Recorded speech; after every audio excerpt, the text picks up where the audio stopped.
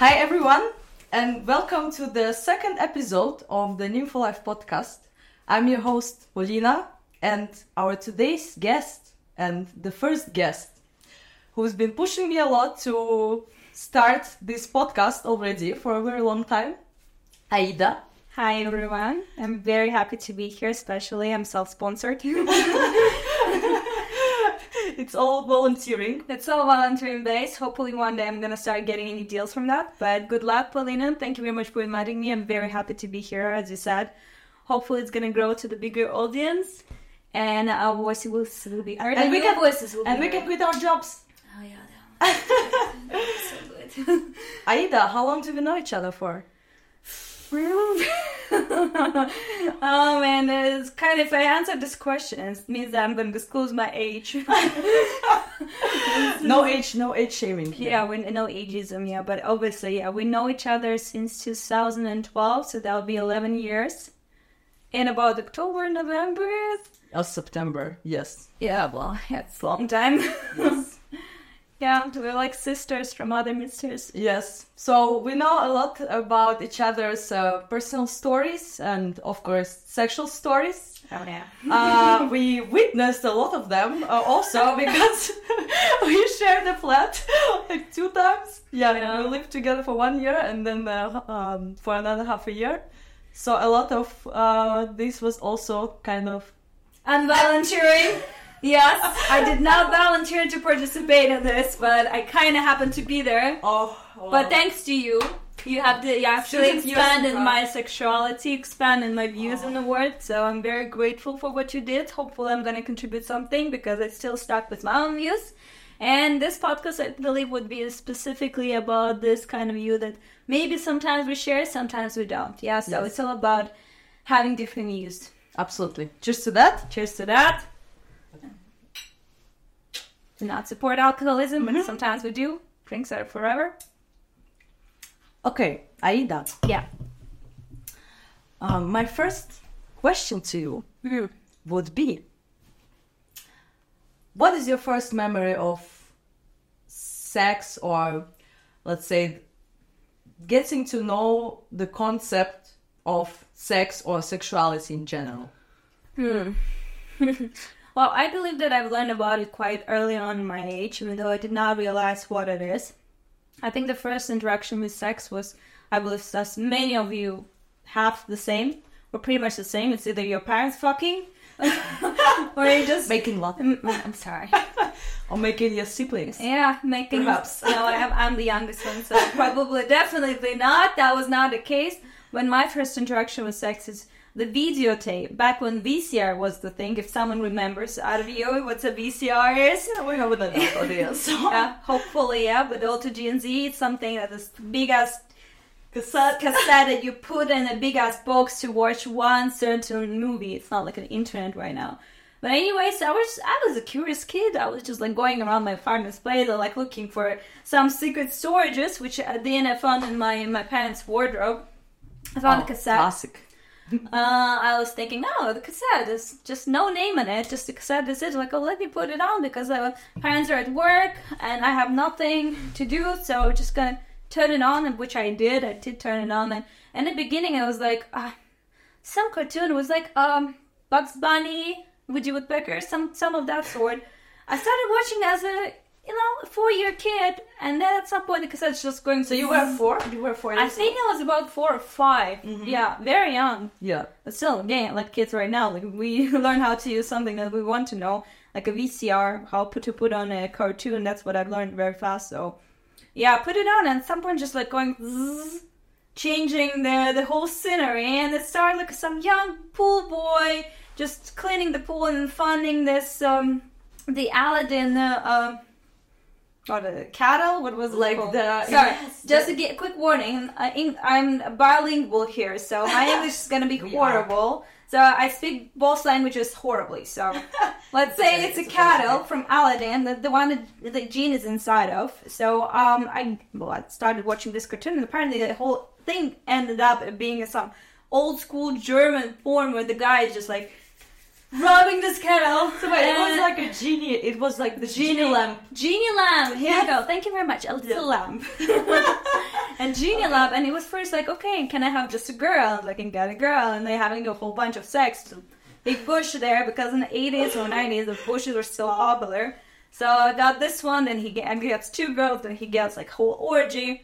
So I think, that was my introduction. I did not stop this VCR. I continued watching it. Have you watched the Aladdin cartoon before that? Yeah, I did. So you were like, oh, what a remake! Yeah, what a remake. It's a nice, it's a nice view. Okay, yeah. Well, I loved it. I'm a Disney. I was born on Disney movies, and like any of us. So yeah. And do you remember if you even understood that it was something that, for example, you were not used to see, or seeing men interacting with women in such a way that, were not clearly on display, let's say, around you? Do you remember what you felt or what you thought? I felt excitement. Yeah, but I did not realize where it's coming from. So I did not know, okay, he has his penis, it puts in her vagina, and they're having an intercourse. Yes. I did not realize what it is as for the meaning of it, right? And adults get pleasure from this. But I was just like very excited, something new. And I think like, it's interesting how humans, they learn about their sexuality very early on in age, where they don't understand the concept of what it actually means and what pleasure they get, or maybe for the reproductive purposes. But I felt this, ticklish feeling in me, knowing that, this is exciting and new. I'm not sure if I can define it as being sexual, or it's just like, that excitement about learning something. Yes. So that's the difference. But yeah, I felt something. I remember that I definitely felt something. Good. Okay, so that continue, because I know where we can then, the first topic we kind of can cover and discuss is this, because I think it's a great start.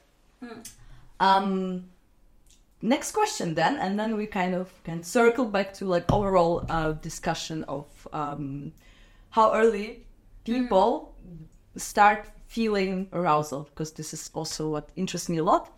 Yeah. Do you remember then the age when you first started touching yourself or just masturbating? Maybe because how it happens mostly you don't even realize that you are kind of you're touching yourself, but it's like sexual. Do you remember how old were you? I don't think it was very well. Yeah, maybe around 8 or 9. But it was just me putting my hand on my pussy. I did not know that there is a hole inside of me, like another penetration point. It's just like this. Yes. Sorry. Mr. Microphone, you don't like loud noises? Yeah, so yes. It was just like me putting just my palm, the whole palm on my fingers over my pussy. Yes. And that's it. Again, you feel certain, like certain nerves hitting the point, but you don't really understand what it means. Yeah, so exactly. So 8 and 9, very early on. And I asked this because exactly to bring to the point of, let's talk a little bit about sex education in general. Yeah. Common question of everybody at this point knows that sex education is incredibly important to have a healthy sex life and awareness in general about not only STI so that you can get pregnant, but in general, pleasure including.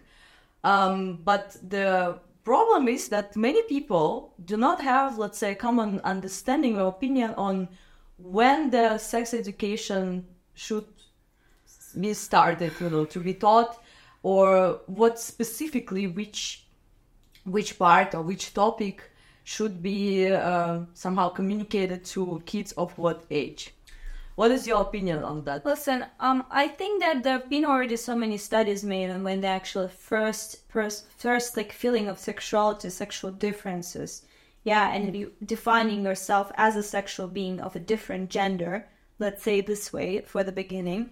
It becomes very early on, and it's not necessarily very sexual. Rather than it's about a feeling of a difference. The same what I feel when I was watching that porn, right? So I think that the sex education should start very, very early on. It doesn't have to be a hardcore explaining, this is a boy has a penis, a girl has a vagina, and when they interact, they feel a certain way or sound like, especially in certain villages, when they're trying to explain it, and it's only for the purpose of the reproduction in the future. But I think that specifically the education should first of all come from the parents, because usually, like, not in any country, in every country, like, they are put to school, whereas this is provided. To be honest, this is not provided at a very good level in any schools right now. The first time I interacted with sexual education when I went as a foreign exchange student to Hawaii for a year, and then it was even pure education, and just part of it was sexual education. So I was not introduced by that. And plus, my mother is a gynecologist. To be honest, I was not having the sex talks and, you know, the differences between me and my mother, because it was taboo in my country, which I think... Yeah, maybe you want to tell the audience where you're from, and just so for the background of also, you know, cultural... Yeah, so, well, I'm from Azerbaijan, and I was born in 1994. Hello, everyone, from that year. So, so in my country, sex and anything related to sexual interaction was a very big taboo for us. We could not do it. We could not even go on dates with boys. It was very embarrassing. Your parents should never know about it. Everything was forbidden, especially for the girls. But boys, okay, they were still playing around it. We don't have it like a super conservative Muslim, which is Islam, is the biggest religion that is practiced in my country. But we were not like super strict, super conservative, super traditional Muslim country. We were kind of sovereign. Yeah. But in any case, we still had this tradition where it was for girls. You should never go on dates. You should never meet any boy. You can only, you know, have any sort of sexual relationship, or even, you know, dating, kissing, hugging with a boy before marriage. So for us, it was a taboo, and I was raised in that culture. Even though myself, I've always been a white crowd, so I would never fit in. I was always different, and God bless my parents, they raised me in a kind of different scenario of being independent, being, you know, a discoverer, being able to, like, you know, go and sit around, try to learn the word by myself. So they gave me this freedom to do so. So I was not like any other girl that I was maybe in school with. Where, like, I had my best friend in the 9th grade taken away from me because she was a Muslim. She had her head covered. She was practicing Islam on on the book, everything. Yeah. So, and after the 9th grade, they took her away because they got her married to some older guy. So we had this kind of cases. So for us, it was not a lot. So we never talked about sex. And in school, it was not even like a single class. Because, for example, just to give an example, in Belarus, we had one class. I think it was maybe like 10th or 11th grade. It was like 45 minutes. They separated boys and girls in different classrooms and basically showed us some old school film about, basically like your biology and STIs, and that you can get pregnant, and that's it. But I remember that at the time, I mean, we didn't had maybe half of the classmates already not virgins, but already like a lot, and everybody knew already about sex. So it was so kind of like, come on, guys, we know all of this. Yeah, it was very late on. Different. So you didn't have any kind of class, like formal, at least one lecture or anything like that? We did not have it. Like, if we're talking about the very first question that you asked, because when it should be introduced, I think it should be introduced very early on. It's just like you go to the kindergarten, and you go pretty much, if it's mixed kindergarten, like in a Muslim, super Muslim country, where like daughters go in one place, sons go to another place. We went to the mixed one, right? So obviously we go to the 12th, we see the smaller parts, and like, oh, why do you have something different than me? Yeah, and the interest caused not because I'm sexually attracted to the small pee-pee over there as a kid. It's because like I feel something different, and that, like, you know, intrigues me. And in school later on, we didn't have the sexual education. The only thing that was kind of a sexual education, something that was sponsored by Always. I don't know how you got into Azeri school. The pads, like the pads, the hygiene pads for the girls, and they separated us. So there was some gynecologist coming in and just teaching us what the period is, and now we're gonna have periods. So nothing about sex. So it was pretty much like a bread activation. I don't know what boys were doing. Boys were just like, they were not even introduced to condoms. No, they were not. They were just taking away from us because they cannot go without to talk about the pads. But they don't menstruate. Which actually would not be wrong. Because like if they would give them like, I don't know, an introduction how to use condoms, or maybe some, you know, STDs, etc., that they need to be careful.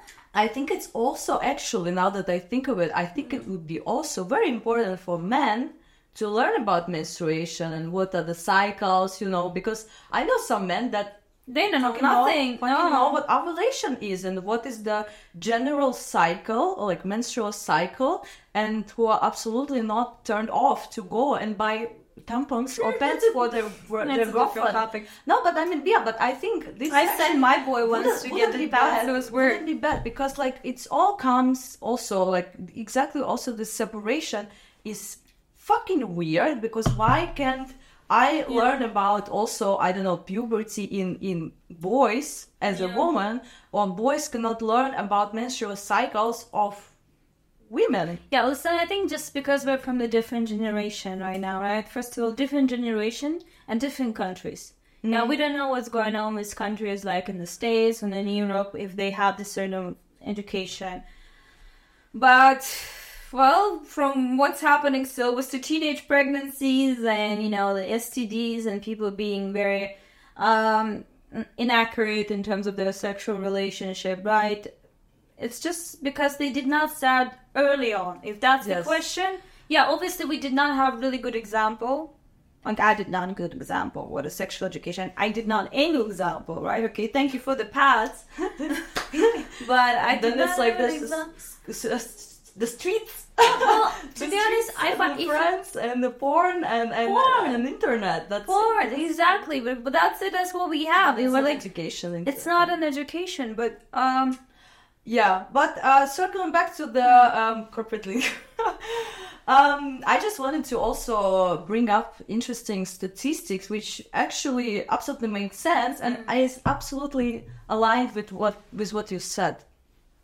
Apparently, and also coming back to the question when sex education should be taught or begin to be taught, is that on average this period, the onset of kids starting feeling the arousal, not yet connecting it to something sexual, is in girls is between 7 and 9 years old, and in boys it's 8 to 10 on average. Of course, it's like mediating, but this is exactly it, that it's already, and we cannot do anything about it, even when, you know, parents don't want to talk to kids about sex, but this is how our bodies are built, and this is how the body starts evolving into sexual beings. And I think this is really when it's important to start.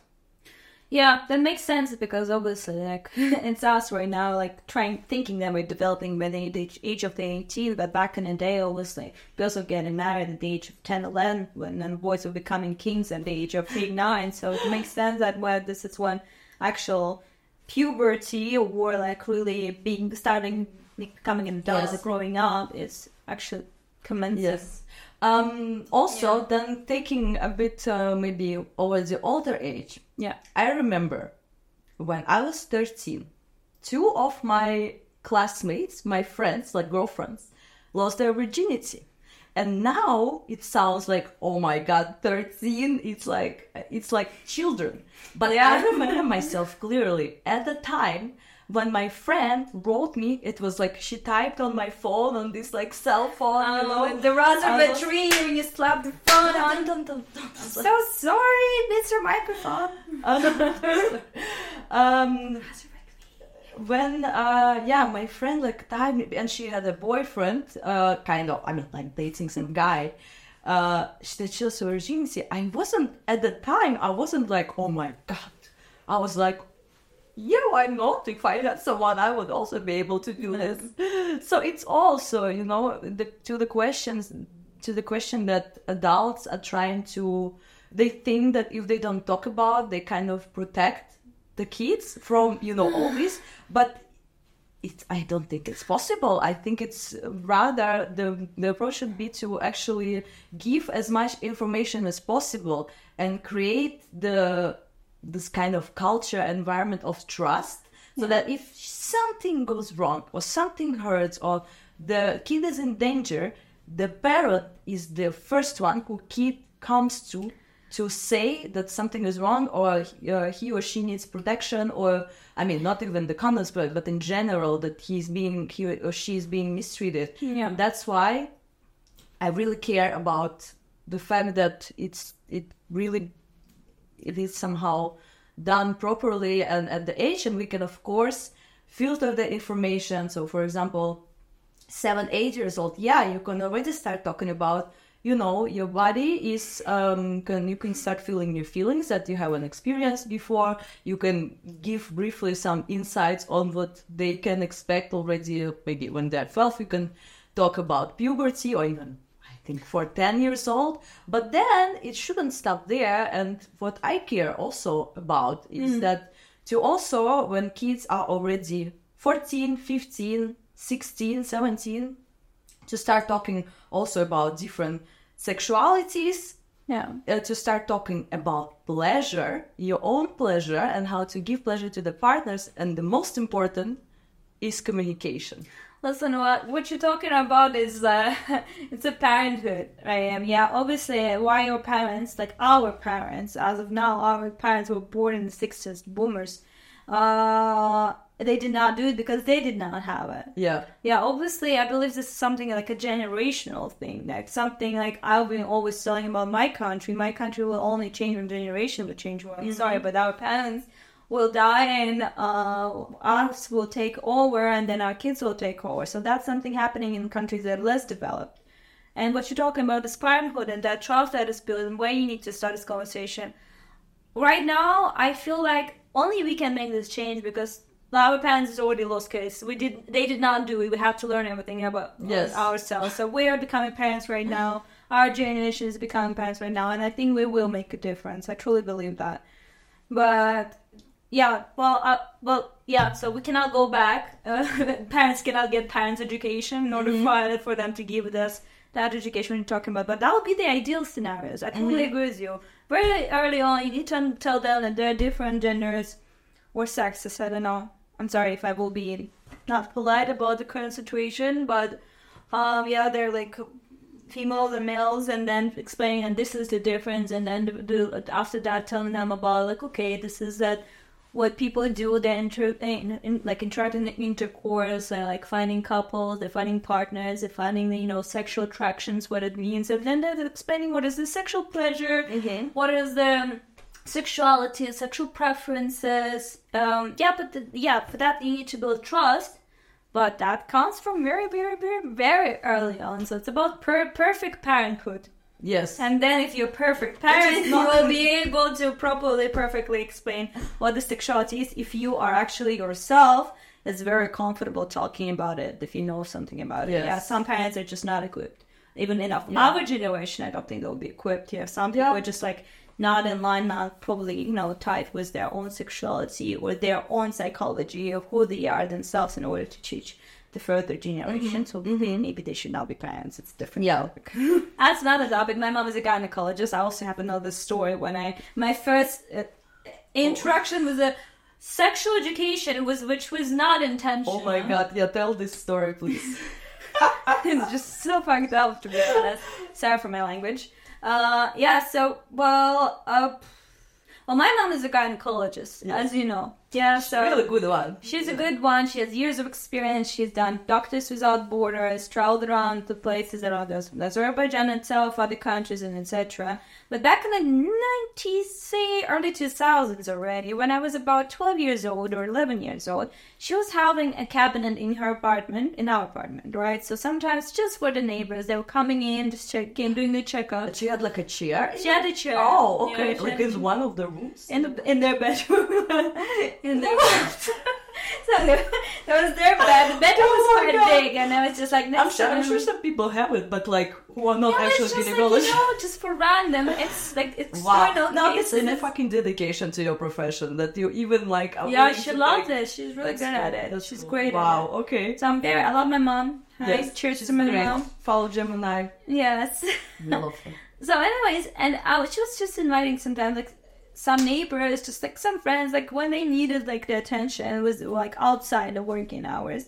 And they were coming in, and like one time I remember, like my mom said, "Oh, girls, there's me and my oldest sister. Come near your rooms." Like, okay, I'm gonna have like my patient coming in, and then coming a woman with a girl, and they're going to their room, and they just doing this whole, check up and etc. And they're coming out, and they started talking to mom, and I hear something, and like, oh, like this is already like 6th or 7th week or blah blah blah, or like 8th week of something, blah blah blah, and it's already too late. What do you think? What you're gonna do? We're gonna like, well, it's story about, like she's got pregnant now. She got pregnant. Her mom, the girl's mom is devastated, and the girl is only 12 years old. Wow. Yeah. So I'm like just overhearing the story. Like she's like almost my age.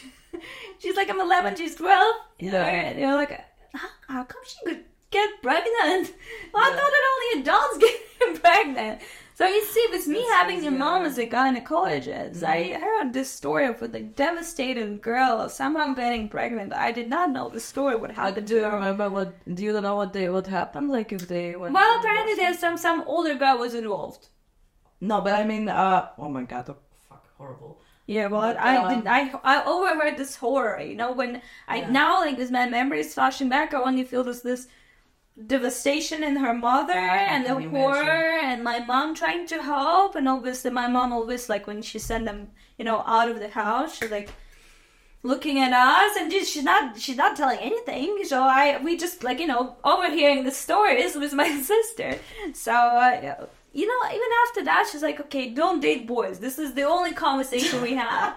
And what happened? That was also out of the question. Every time abstinence. Yeah.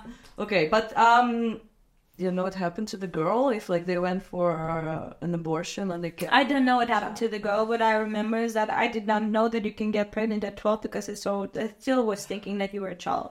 So this is the example of not having a sex education, even though you have a parents and all the environment, like my environment, particularly in a country which was traditional, could have given me that, at least an intro of that, how girls getting pregnant. Yes.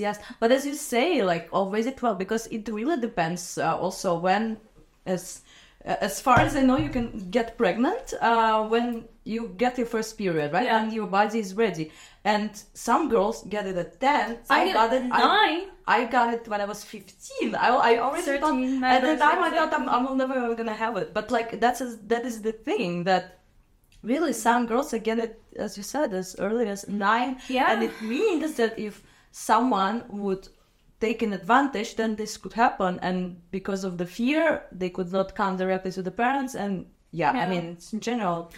Have you heard this story? I think it happened in the States, that there was a girl they came with her mother to the hospital, and she's just said that she has some stomach flu, she's just not feeling bad, she's just feeling bad, and she went to the toilet, and she gave birth in a toilet cabin, and then she threw out the baby in the trash can. If it wasn't for the clinic lady, who just somehow felt that the trash is too heavy, they would not find it. I heard it. She was charged for... Yeah, she was like 17.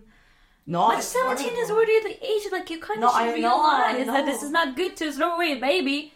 Just give it some people who need it. It's horrible. It's horrible. But I think this is, again, the lack of sex education. Yeah, but but also the whole culture of shaming. You got pregnant at 16. Fuck you. You are like you're a whore or you're a slut. Yeah. You should do better. But it's without the context, and that's the thing. If young girls would know that yes, this thing happened. Yes, maybe she's not able to care for the baby, or her family would also. I mean, first of all, about the family, how like the relationship is. If the child and teenager is afraid of the parents or what they're gonna say, or that they're gonna get mad, or I don't know, basically tell that you're not my daughter anymore. Of course they will find ways how to avoid the situation. But also then society as well tells them that, oh, you're a slut because you know it's your fault, and there is no, people don't feel safe. People go to maybe for such extreme solution, which is fucked up. But it's not only their fault, but the fault of society and parents and everyone to create this culture of shame and fear. Because if people felt safe and not judged, this would not happen. Even if her decision was not to keep the baby, meaning like to herself, but she would not do this because she didn't, to avoid the consequences that she feared. Yeah, I agree with you totally. Yeah. Especially her mother didn't seem so bad. Like in this video that I watched, she seemed like quite caring mother, etc. So well, we don't know what the situation is, and anyways, it was fucked up. But I think that if she would know what is the pregnancy is, what's the sexual intercourse, how the babies are made, how to talk to her parents about this, like to get the support and necessary. If it's not for the parents, but it's there's a like different like a social like institutions that you can come and say, okay, so I'm not getting support from my parents. Like I need to do something. So need to find where to find help. Know how to find help. Yes. Whew. Good. It's getting sweaty from this conversation. It's important. It's important conversations we're having now. Okay, but coming back to the question, you already described basically how it was kind of growing up in Azerbaijan and what general attitude to even dating people had. How do you find it now? I know you don't go there that often, but when you do go, how do you think it's changed? For example, how it is perceived when, I don't know, a girl is dating a guy already, like not like before marriage, or if it's still kind of people look kind of concerned when they see like a couple holding hands or kissing in public and other stuff, of course, that comes with that. I'll tell you, okay, this is something asking. So obviously I was going home to Azerbaijan. I have limited friends there in Azerbaijan. Then some also, they were generational friends.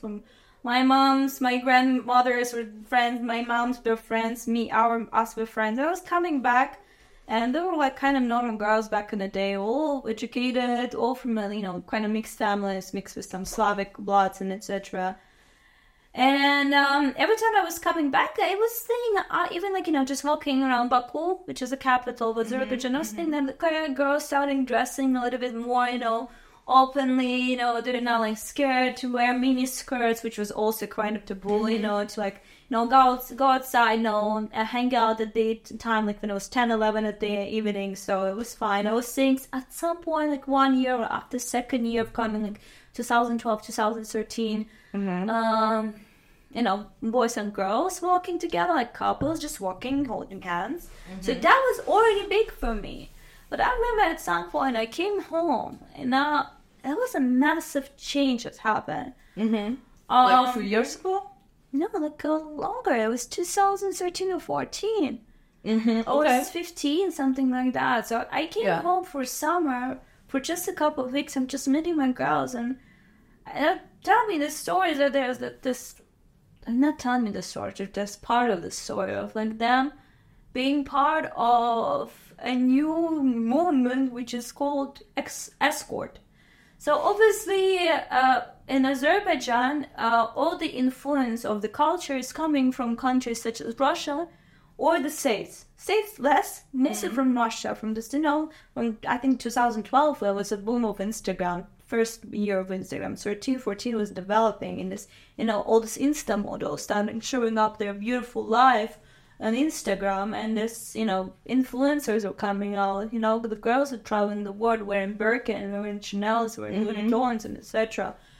And our girls starting like catching up their vibe. First, we're getting fake goods of all this branded fashion to Azerbaijan, and this, LV, but I came home and my friends were part of this movement. So the escort. One of the girls was movement. I call it movement. I don't want to call what else, but I think it was just like a trend back then, right? Okay. And one of the girls is, I'm not gonna call her name, but she was always a pretty girl. She was like tiny, petite, pretty. She has beautiful breasts, everything. She's always a pretty girl, and she was raised in a single parent household. So she only had her mom, and her mom also always been an example of a woman who is not promiscuous. She's always had attention of men, and this man usually like gave her everything, like provided for her. And obviously, when you're raising a girl, she's seeing this example. She doesn't have the father figure. She has this image of a woman and how a woman should get all the things that she wants to get. And yeah, she saw this, and then when she turned a certain age, let's say she was like 20 or something, she started like, in Azerbaijan when this escort, specifically it was escort in the beginning. It was really girls just going on a date with men and nothing else was expected. No sex. Just like, go enjoy yourself. They're gonna put some money in your bag.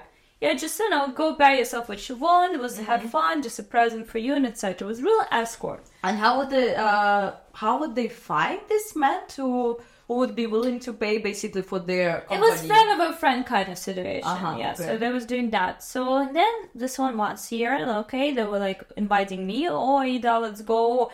There's some guy that also like, he's also traveling the world. He has the money. Let's go for this party. He will definitely like you. He's gonna give you pocket money. Exactly. And I'm like, yeah, I'm already like, being Europeans, like this Westernized. I was very feminist, and I am staying. I am a feminist still, but for the current feminism, I'm sorry, it's kind of getting worse and worse. I think we fucked up at some point, but it's a different conversation for a different podcast. Yeah. So and they hired me and said no, but then next year I came again. And that already changed to not only going out with men just for like a coffee, just not having sex. It was already having sex, and then next year I'm coming in. It was girls everywhere because we had Azerbaijan has opened borders with like Middle East, Arabic countries, and like all the businessmen with their wives fully in black coming in the sheikhs at night. They were like going out on the streets, and girls were out in the streets selling themselves. So it became a proper prostitution. And I was like this. And for me, like a person who left Azerbaijan, because was not all allowed, I could not stay there. Maybe the situation was different there. I would probably stay in Azerbaijan. But I left. Yes. Yeah, so, and then at some point I come back, and this my friend, apparently what I've heard of her, she's like inviting people coming to her apartment, and this is like proper, I'm sorry to say, but prostitution. But again, I was not there. Yeah, maybe I don't want to gossip, but this is what I've seen.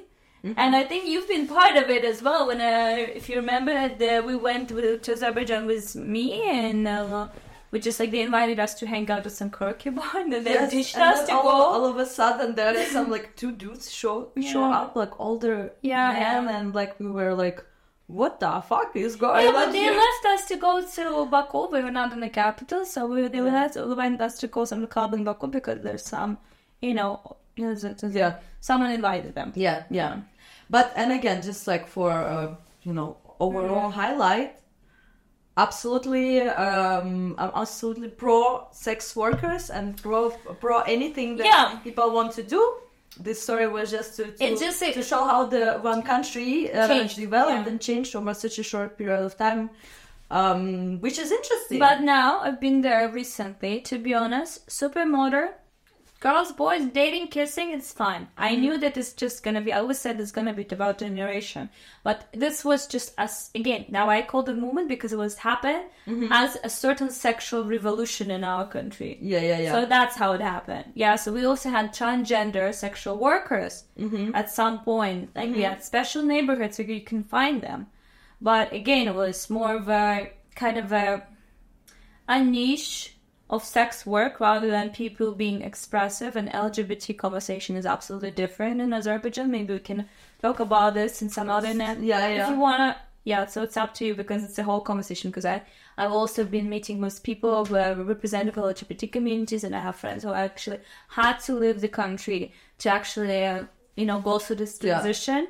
So there was one girl, she's one man, she just was also part of this Flex community, the exchange program. He's now living in the States. Sorry.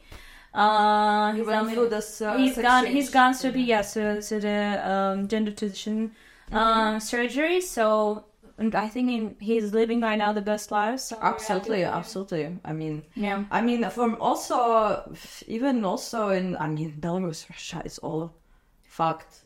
I mean, yeah, I remember...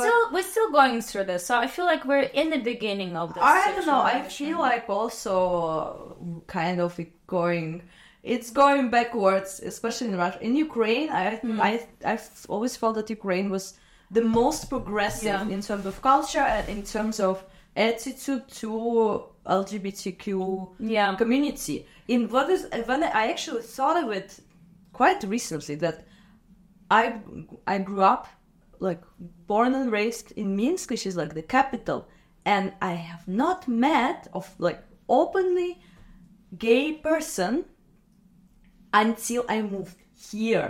And of course, again, like, I wasn't like shocked to meet them, but there was no one in my surrounding, which I don't believe should be, it's like, what are the chances? But it's just the important is that, like, it's not open at all, and people's opinions are horrible. There's so much homophobia that it's even impossible to have conversation with such people, and I really just can't help but feel huge disgust and all this. And this is definitely, I would say. We had a big problem with our LGBT community because I've heard so many stories of people just committing suicide because they couldn't make it. Mm-hmm. And some people who had the opportunity and had the money, had the brains, they left the country, but some, they just had to live through it. And a lot of kids like that, they still have to live through it right now in Azerbaijan. Yeah. Okay. It's mostly something positive. Let's talk about masturbation. I like masturbation. But yeah, I do masturbate, but for me, like, when I masturbate, for me, it's like me, sneezing. My orgasm is like... Yes. And then got So how often would you say you masturbate? Just like, I mean, not as, like, let's say on average, just so also,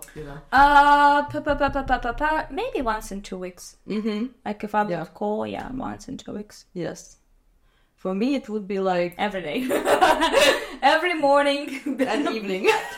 Pretty much. Well, pretty much. But because for me, and that's the thing, I masturbate since without this, like, with porn, because overall also from 7, I remember detaching myself and feeling like, this is nice, and then I'm always falling asleep every night with my palm, like... And there's no way, and girls, we put the pillow in the drain. Yeah, was like, sure, I never done. But I know a lot of girls are like grinding on the pillows, on the couch. Yeah. But I watch also, like, I was watching porn, not even like with the video, but on my phone, on Nokia with cell phone. I still watch porn on my phone. No, of course, but I'm saying that because of slow internet, and it was not a video, it was like photo sets, But I mean, for me, it's also... But that's what I was... At some point, I was like, it's such a habit that, like, I do it because I kind of feel that I'm used to do this. That when first thing when I wake up, I masturbate. The first thing I go doing before going to bed, if I'm not with a partner, then I'm masturbating. You see, this is that. It's like for you having a cigarette. Yes, but or when I'm stressed, or if it's the weekend... Saturday, 3 times. Because I'm bored. 4 or 5. Yeah, I know. Also during COVID, remember? It's like work. This is how I got my dildo collection. Work from home days. I know. I got all kind of toys. And this is when we were supposed to open a sex Impulsive sex toy shopping. Yes.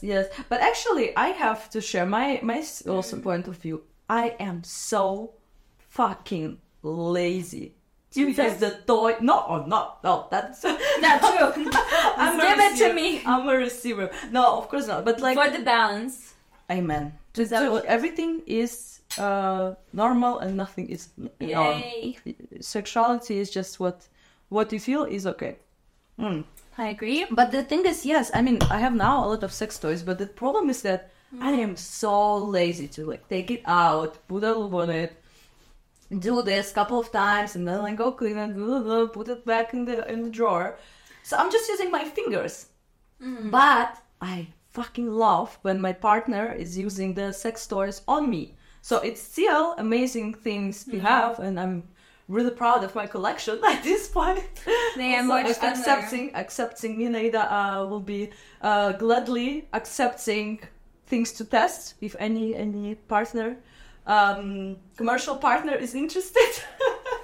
Send us your toys. Yes, we can We'll give an a honest sincere, experience opinion. different giver, receiver. See, Yes, you know it. yes. Drop us a message at nympho.life on Instagram or nympholifestyle@gmail.com for all the deals. Thank you. But yeah, I mean, again, bringing this up is just to again point out that whatever the habit is, how often, with what, like how you masturbate with a partner, without the partner, with the sex, with the toys, without the toys, it's absolutely okay. And that's why also I would love to hear the opinion of my audience also on your masturbation habits and how you like to do this, how often you What do is this. your favorite porn? Also, we'll have this also. We can do I want to do the poll, and then we can also discuss our preferences and the preferences of our community. Okay, so I think we can move to the last part of our today's episode, which would be, for now we will test this format, but I would like to ask you one question for now. Go ahead. From our most favorite game, we have this drinking game that we kind of invented, sort of, and then modified. It's not in all. It's like basically a combination of different games. It's kind of Ring of Fire, but it's our variation. So I hate when people call it the Ring of Fire. It's not. It's our variation. Yes, also always sexual. But it's like a drinking game. But okay, my question for you today would be, Aida, would you rather watch someone having sex, like live, or be watched having sex?